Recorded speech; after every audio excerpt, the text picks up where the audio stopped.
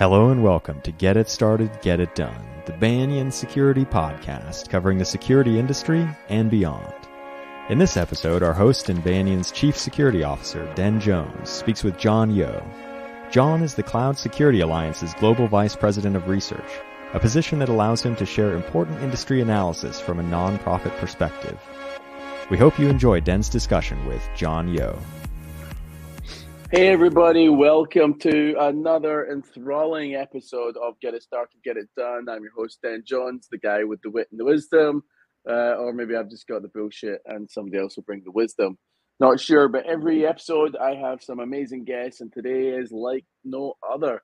So John Yeoh from the Cloud Security Alliance, CSA. Hey John, thanks for your time, and why don't you introduce yourself? Hey. Dan, thanks for having me, man. I'm John Yeoh. I hope to bring wisdom or bullshit or both. Probably a lot more of one of the two. I'll let you decide. One or the other. So, yeah, John Yeoh. I'm head of research at CSA. It comes with a lot of different titles: research director, executive vice president of research, chief innovation officer. I don't even know what kind of title they're giving me these days, Dan, but I always just say head of research because CSA is kind of known to be this, we develop bodies of content research for cybersecurity. We've been focusing on cloud security, but we address all sorts of different emerging technologies. And, the goal for us has always been to let's demystify some of these technologies out there. Let's find out how we can really help build enterprise-grade best practices and tools so that companies can take advantage of these technologies, deploy it, run it, and develop with them securely. So that's been our goal. That's been our mission. And we try to do that each and every day. Yeah. And you guys, so the word Cloud Security Alliance, makes the audience think of it's only cloud focused, but it's not really, right? You guys, as you mentioned, they're emerging technologies, trends, the future, and you're really trying to enable practitioners to accelerate their work or become better educated in their work. Is that a fair statement?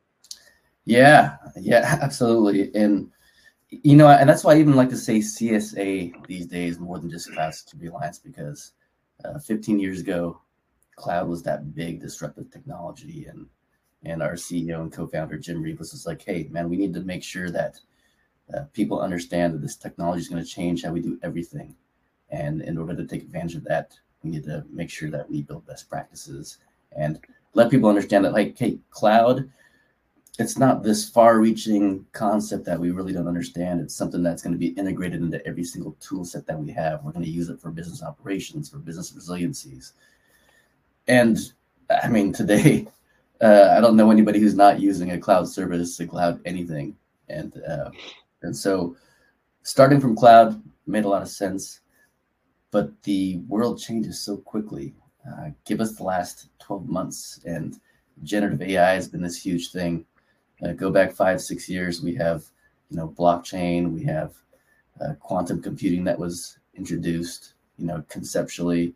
Are we still implementing that in certain ways? Are we still understanding that in certain ways? The answer is yes. We're trying to grasp that knowledge. And so, we just became a resource hub, an education hub that gets people together, like-minded individuals that are interested in cybersecurity, like you and me, that are interested in business operations, that are interested in tech and compliance and regulation.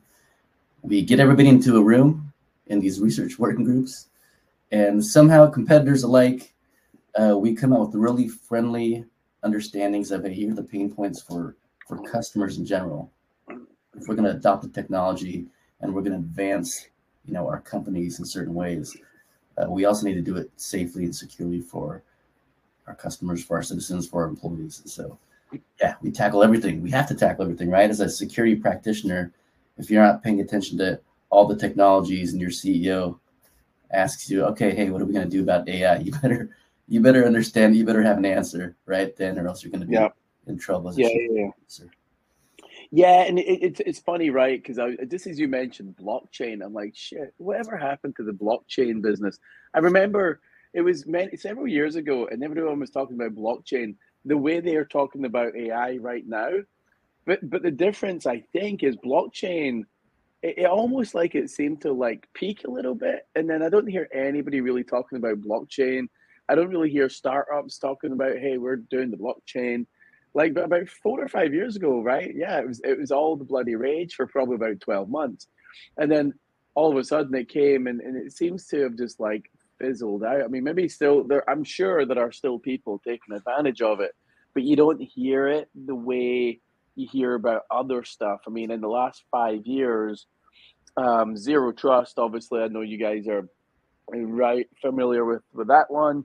And then AI, everybody's familiar with that one. So I think there's these other fancy buzzwords or let's just whatever is cool at the moment, right? They seem to be there's other things that kind of kept the momentum, and blockchain just disappeared. Um, do you guys see people building on the blockchain and talking about it as much, or am I just in a little cave somewhere? There is, and yeah, there's we always have to chase a little bit of these technologies and trends, right? Just because you don't know what's really going to hit, and if you miss out on that as a business, there's a competitive disadvantage there.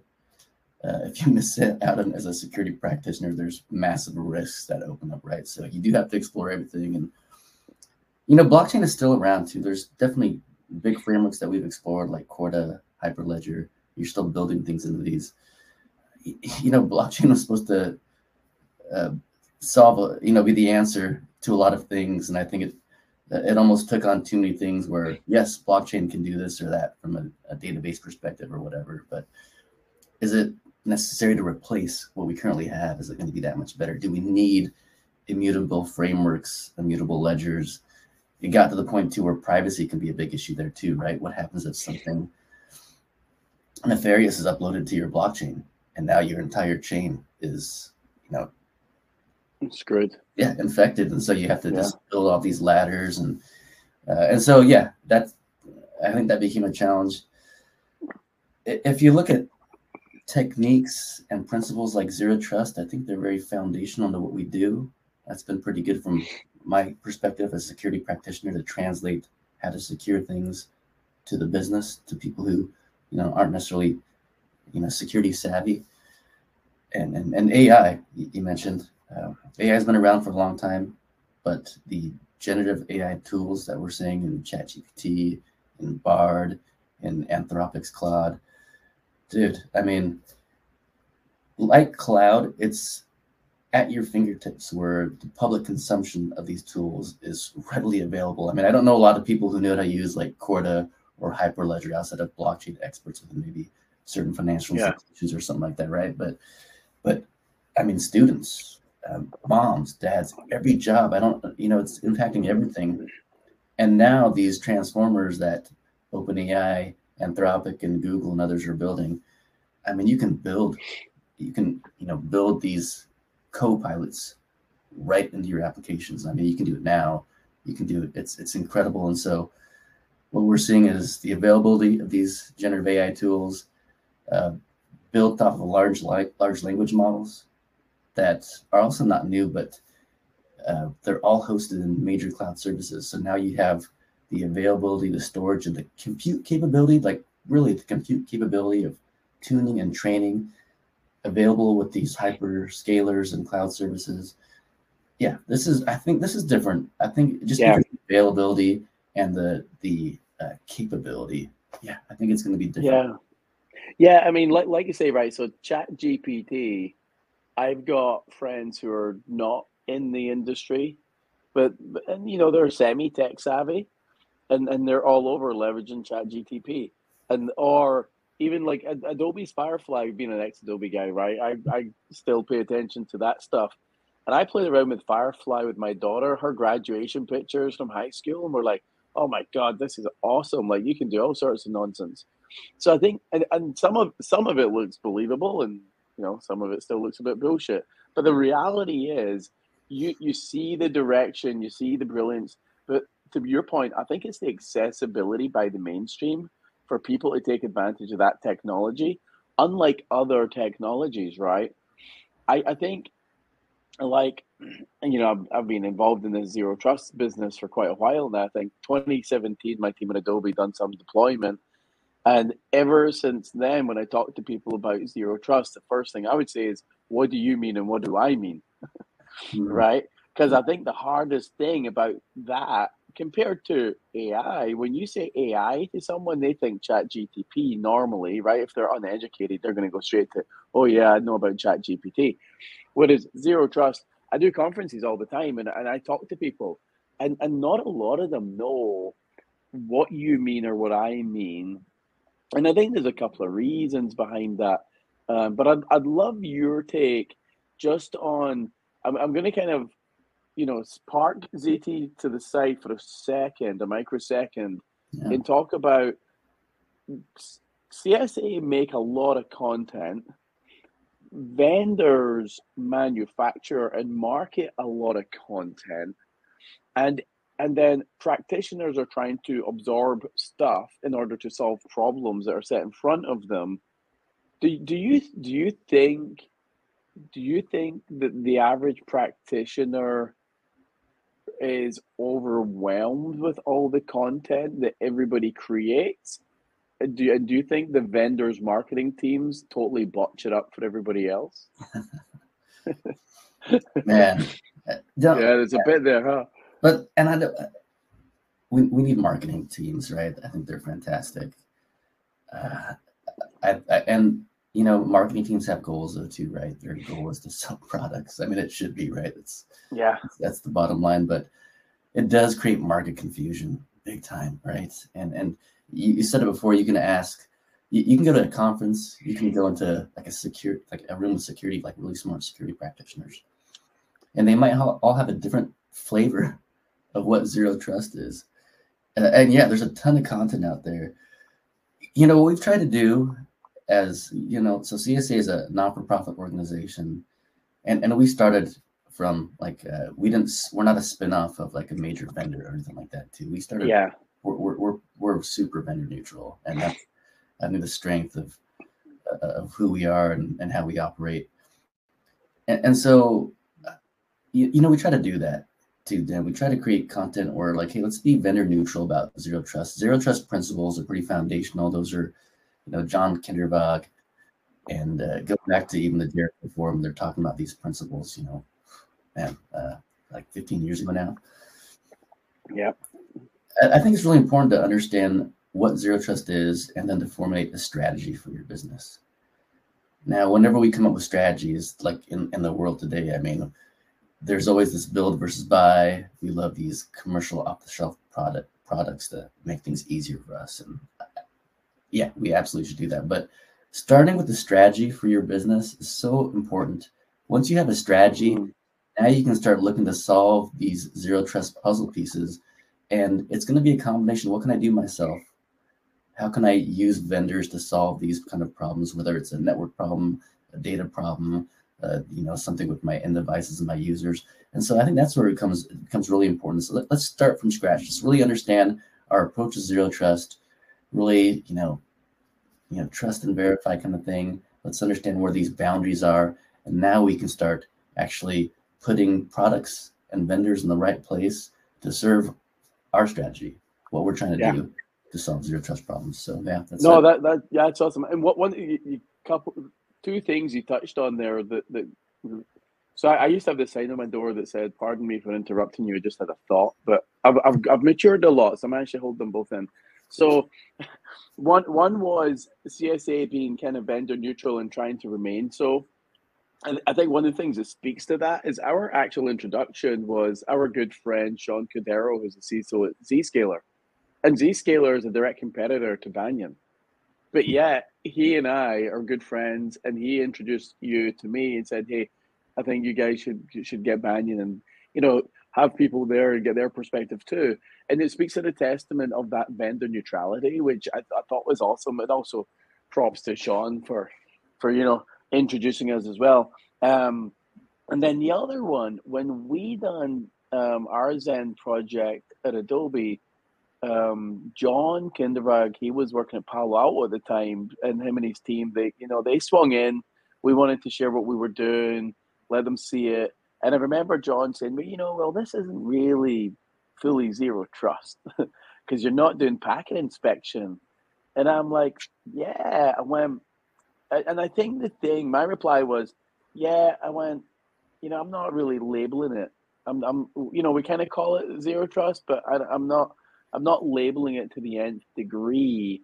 And I think one thing is there's a maturity level on some of this stuff, right? And that's what I said to John. I went, John, maybe that's a more mature level of zero trust than we're aiming for or willing to invest in.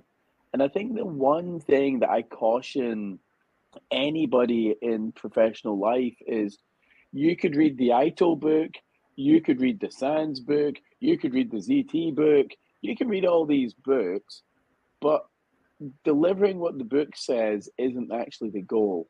Now, you touched on this, which was you need to understand your business goals and your business outcomes, and then the problems you're trying to solve. And then you look at the framework and you're like, hey, what about this framework can I use to accelerate solving these problems that I have? Because if you don't have that problem, just because the book says so doesn't mean you have to go do it. And years ago when ITIL was like the biggest thing in the planet for IT shops, I used to say to people, we're not reading the ITIL Bible, are we? Like, are we preaching the ITIL Bible, or are we trying to like make IT more efficient?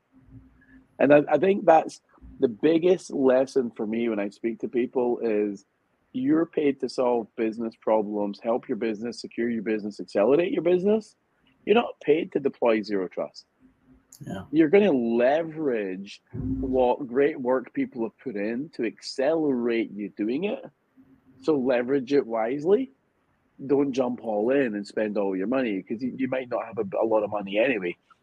And I think when we were doing that at Adobe and then at Cisco, and as I work at Banyan now, the biggest thing for me is keep yourself grounded on we're paid to solve problems. We're paid to enable the business. And that kind of gets beyond all that hype and the bullshit and all the other stuff. And I agree, marketing teams, we need marketing. We need brand marketing and product marketing. And I don't get that frustrated really or pissed off at people that want to market their thing as ZT or AI. Like everybody now, they've got some AI in their crap. Even our team, I'm just waiting on our marketing team over rotating on that, but any minute now. And I think it's cool. The other thing, love your thoughts on this. What do you guys think of when someone gets breached? All the product teams suddenly jump in and use that as a method to promote their stuff. Good or bad? Yeah, good or bad. I do like threat modeling, and part of what we do is we sell like you and I. We're selling security to the business too, right? And so when you're translating, hey, how do we need to be more secure, or even we're trying to, hey, you mentioned earlier security budgets. Yeah, they're pretty limited, aren't they? Yeah, yes, and getting more limited every year. Yeah, so when you try to get more, bigger budgets for security, I mean, we have to use these examples, and I get, vendors will do that too. Like, hey, here's a major breach, could have been prevented by doing X, Y, Z, and I think that's something that you always need to have, prepared for the board too. Hey, there was a major breach that happened, and all right, I don't want to use an example. It's just I don't want to call anybody right now, I guess. Yeah. But yeah, but you a lot of, I'm going to say this too, actually. So when I've helped a lot of people put packages together for the board, and we've actually used vendor content that's really good. And so, I'm not against using vendor content or like vendors going after a breach. Now, I don't like the whole FUDdy stuff, the fear, uncertainty, doubt thing with security. But when we can twist that to talk about how we can protect our customers and build customer confidence, confidence in technology, cloud, your, whatever business you have. I think that's a really good story to tell, right? Because customer confidence is how we thrive. And I don't know any CEO who would not want to, raise customer confidence. And so, And one thing, so I remember there was a breach, and then I remember some vendors jumped on the bandwagon, and one of the CISO groups I'm a member of, they kind of lit up with, they hate seeing vendors pile on bullshit on other vendors that have been breached, as if they're all hands are all clean, right? And as if their magic wizard wand is going to save the world if only you used it. If only you used their stuff, that breach wouldn't have happened, right? And I try and say internally within our team to avoid that as much as we can, and I think we do it now and again. And I know there's even pressure on me to kind of comment on breaches and events and stuff like that. And the hard thing is I'm always like, one of our strategies at Adobe was, let's not be controversial. Let's not piss people off. If you piss people off, then you become the target. So I think piling on as if you're like the high and mighty doesn't really help. The biggest and most important thing we should celebrate is any vendor that has been breached. The more transparent they are, the more clear they are, the more they share about what they're going to do about it or what happened, the more, that openness and willingness to educate the community on how it happened and the kind of things they can do to avoid it in the future. I think that benefits everybody and actually elevates that company's trust and credibility. 100%. And if they do that, I think then the whole industry can benefit. 100% too. And as long as we can get through legal and all that to get that done, I totally agree. And and that's, I guess that's the perspective I was coming from earlier too, where, but if we're saying like, gosh, I have these examples just to bring context. Like, Okta had a couple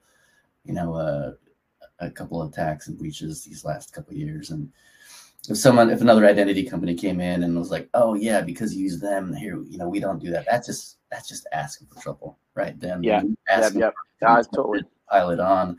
But yeah, I'm more so like, educating people on, hey, here's what happened and here's what you can do to solve this.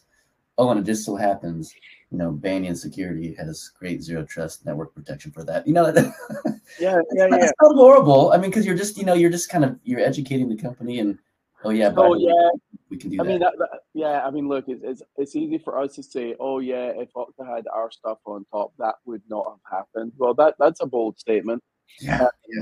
Is it possible it might have made it harder? It's possible.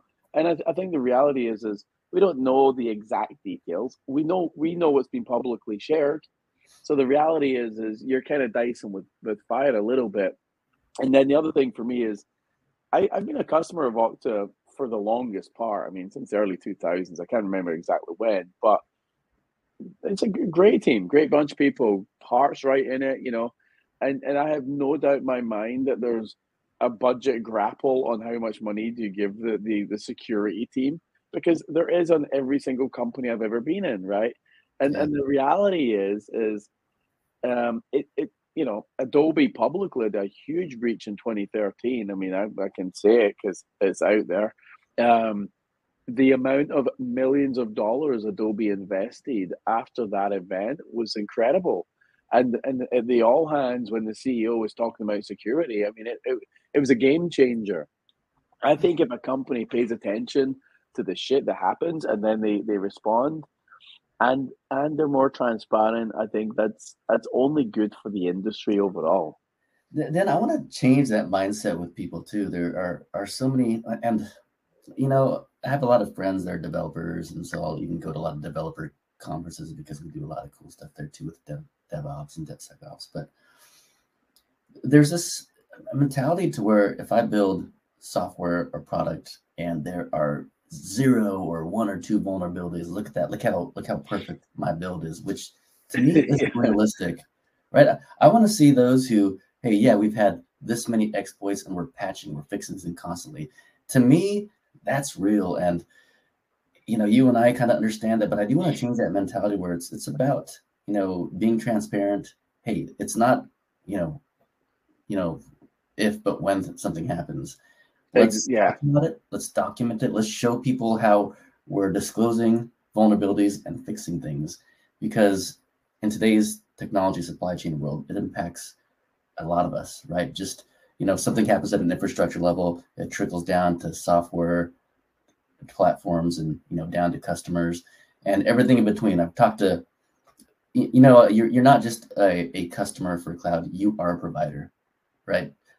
Tell me there's no coffee companies that you're not purchasing things through their application. You don't have a membership where you're building coins to get your next free cup of coffee. Same with banks, right? Banks are also, you have applications to interact with your account, to purchase things, to invest in things. So yeah, we're all customers, we're all providers. The supply chain is huge. We need to be better at that. Absolutely better at disclosing.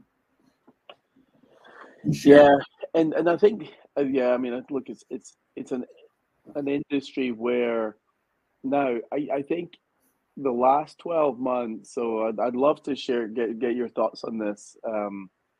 Last 12 months, what would you think from an industry perspective has been one of the highlights? Oh man, the biggest thing that stands out is the Gen AI thing that we were talking about. Right? Generative AI is just, it's making noise since Friday. There's noise with what's happened at the leadership level, one of those frontier models too, right? And it's happening. Yeah, I saw that in the news today for the first time. I'm like, holy shit, what a weekend. It's crazy. But there's no question generative AI, just because, the one that's making the news outside of security, right? I think it started with students cheating on tests and things like that. But as we, since I get to play around with these technologies and poke holes at it over the last 12 months, we're seeing everything from, how do we build security around the AI models themselves, the large language models, how they're hosted in the cloud, how they're trained, the resources that they're used to train with these new, the GPU power it takes to even train models and build privacy and parameters of these things are ridiculous. But then, we need to build usage policies around this for companies, right? If there's so many companies that, like they did with cloud, 10, 15 years ago, hey, we have a no cloud use policy. There's these no generative AI use policies. And what a competitive disadvantage you're giving to yourself and your employees. Yeah. And it goes into, do we have security and safety practices for how we're now using these transformers to build generative AI into our own products, our security co-pilots, or our co-piloting that we have, and then the malicious use of. We're seeing that across the board. And I guarantee you we're going to see big changes in how, and just common types of phishing attacks and, code injection attacks. Everything's changing and we need to be on top of it. And so, easy answer for me over the last 12 months, because going back to November of last year, OpenAI launched ChatGPT. That's all began. Yeah. And I almost think your highlight of 2023 becomes your prediction for 2024. So in 2024, what do you think is going to be the biggest security concern? There's a lot of interesting concerns. I don't want to predict. I don't want to predict that something's going to happen to one of the major frontier models. Like we're going to see a major breach, whether it's data poisoning or misuse or some sort of training errors that happen. That's always going to be tough. I think forever we're going to be dealing with these biases that are introduced into large language models and into these generative AI systems. Yeah. Like if you go into, here's just something interesting too. If you go into DALL-E or one of the image generators too, and you just, put something in, like, give me a picture of a classic American family, what are you going to get? Are you going to get a very diverse look at what America is, or do you get a very stereotypical image of an American family? And these are the kind of things that are going to be forever we're forever going to be dealing with. I mean, we deal with technology today, and so how that impacts the world, especially when we see what's happening in the Middle East and in Eastern Europe. I think there's going to be definitely some sensitivities and some awareness. Yeah, and I think that's it. I mean, if I look at the next year, and you mentioned about like things like phishing attacks and stuff. I mentioned to people about how if phishing attacks historically have been, this mass mailer that went out to 1 million people with poorly worded English and blah, blah, blah, blah, blah, you get 1% success rate on those, right? So the reality is in the future, if they can use LLMs and AI better, you're going to get to a situation where you're going to get 1 million unique emails, and that success rate is going to be far greater because they're going to pull in real information that they found about that recipient from the internet, because there's already a lot of information about us out there. So I kind of look at that, and I don't know if it's 2024, but I certainly see as the next 12 months continue, that stuff's only going to get far smarter. And that forces the security companies to look at how they address this cat and mouse game, right, of the attacker and the defender. We're going to have security companies build more and better security that leverages AI to combat the AI attack. Yeah, and basic security practices are going to have to be emphasized more, because I think you and I both know that a lot of these breaches happen because basic security hygiene isn't being met. And we saw so a recent breach was with a security company that does help other enterprises do phishing attacks, right? And that their email list was compromised. So what that means is that a large company went through an email campaign, and they were able to identify, like, oh my gosh, 14% of our employees clicked on this, on these phishing, on these fake phishing attacks. So we need to have correction for 40% of our employees.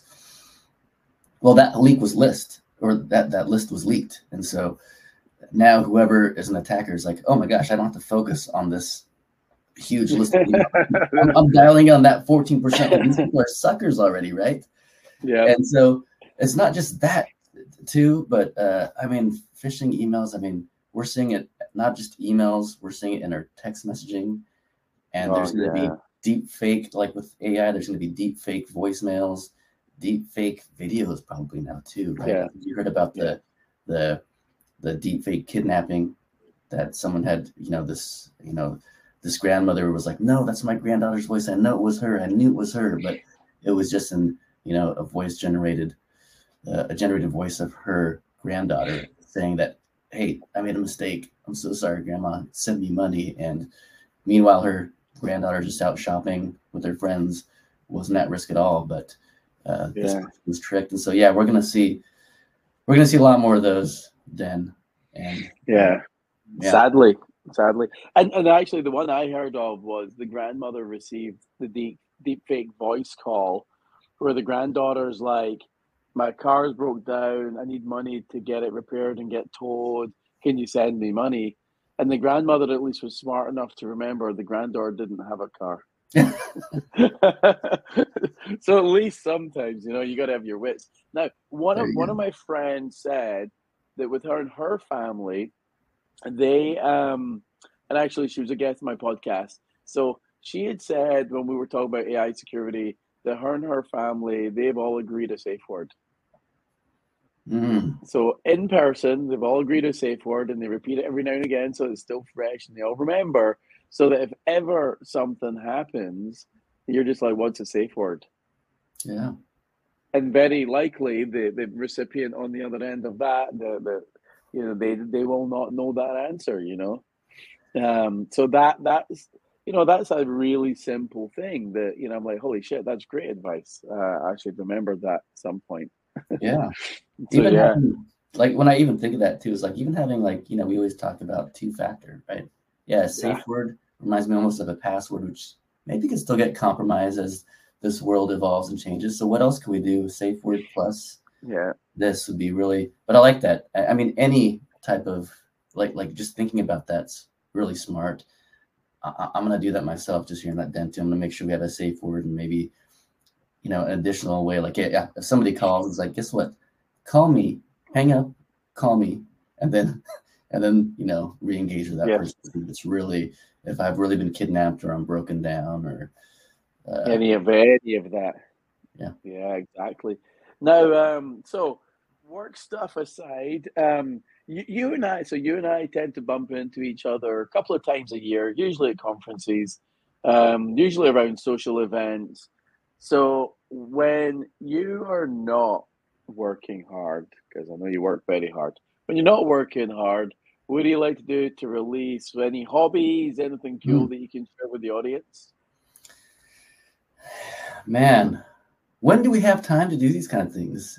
Dan, we're protecting the world right now. No, man, there's, I try, it's so funny because I think one great thing about being human, and, I've talked about this a little bit too. There's people that are like audiophiles or Epicureans, they love food, and other like aficionados of wine and cigar. And, I love that about humans. I think it's incredible how creative and detailed we can be. And so even like right now, and I think I told you before the call, like I've never worn these headphones on a podcast before. I wore it just for you. These are, I guess audiophile level headphones. And so just, it's interesting to me too, is I like to not just listen to different types of music with different headphones, but even listen to the same music with different headphones. Yeah. So you kind of feel the differences, like, hey, what's the sound signature for these headphones? Is this how the musician intended for it to be created, right? Heavy bass, or maybe you want that extra high-end detail. And, we're out and about too, right, Dan, with these, when I see you at conferences, we'll go out to dinner, we'll go have drinks. I try to take that same approach to everything, right? It's nice to just have a nice meal, have a nice glass of wine, good glass of whiskey, and understand like, hey, why is this, whiskey so cool? Why is this distillery doing what they're doing? Why is this winery doing what they're doing? This one's, like Den gets the stuff that's aged like 30 years. And I think that's just incredible. I'm more like on the 12-year age budget, but The funny thing is because I'm Scottish, everyone's like, you drink whiskey, and I'm like, no, I stopped drinking whiskey when I was in Scotland. Okay. So I always think I always think Scotland kicked me out because I didn't drink whiskey any longer, and I couldn't play golf.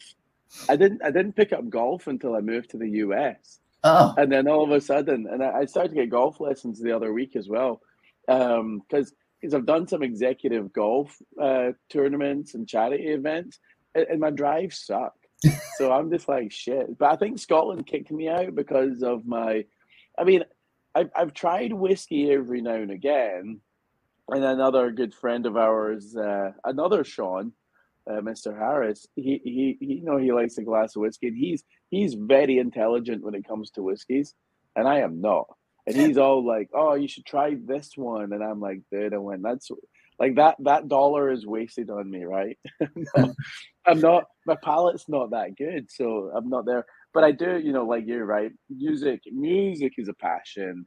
I think the big thing is just socializing. I mean, one thing I learned in my life was my professional life was if you can network with people, if you can engage and get on with other people, if you find good people in the industry, and we've got a lot of tremendously intelligent, great people, great to hang out with, then do it and take advantage of it and try and grow your network, because professionally it's useful, but I think personally it's more useful as well, because you start to meet people like you, and then Sean Cordero, like we like music.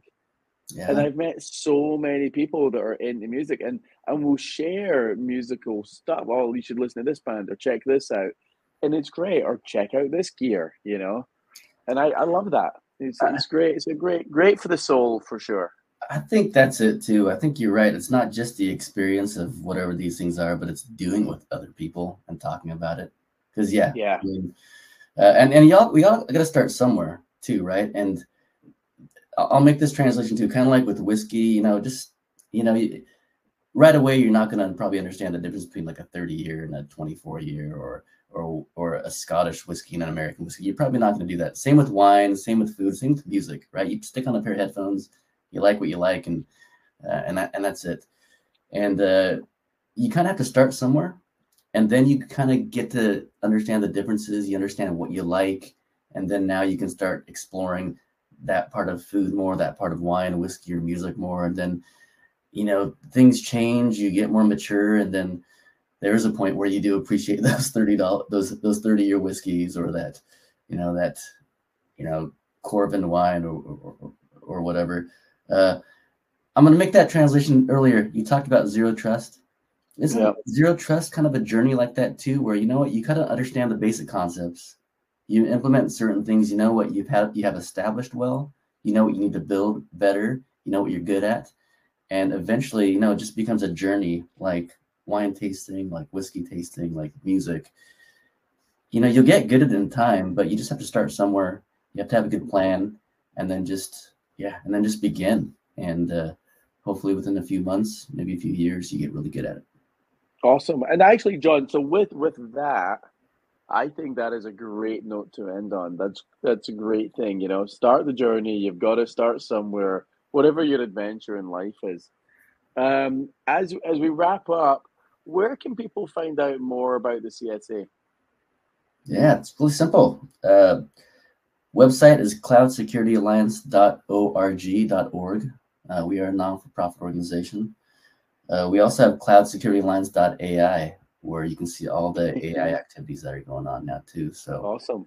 Big pivot. Awesome. I do think that's just the natural evolution of cloud right now, right? Every Gen AI is, cloud is the vehicle for that to get into business, to get into a person's fingertips. And so, hit the website, download stuff for free, join working groups for free, participate for free. It's just a big playground for security technologies. Awesome. John, I really appreciate your time. It's great catching up. It's great catching up on video, but it's even better catching up in person. So I look forward to seeing you again soon. Yeah, I don't think it's between now and the end of this year, but either I'll come up to Seattle sometime soon, or we'll catch up in the Bay or Vegas or whatever. Plans, but that's cool. Maybe you'll be under my tree on Christmas morning, right? Just hey. You never know, man. You never know. Hey, thank you very much, dude. Really appreciate it. John Yeoh, Cloud Security Alliance. Thanks, John. Thanks, Dan. Thanks for listening. To learn more about Banyan Security and find future episodes of the podcast, please visit us at banyonsecurity.io. Special thanks to Urban Punks for providing the music for this episode. You can find their track Summer Silk and all their music at urbanpunks.com.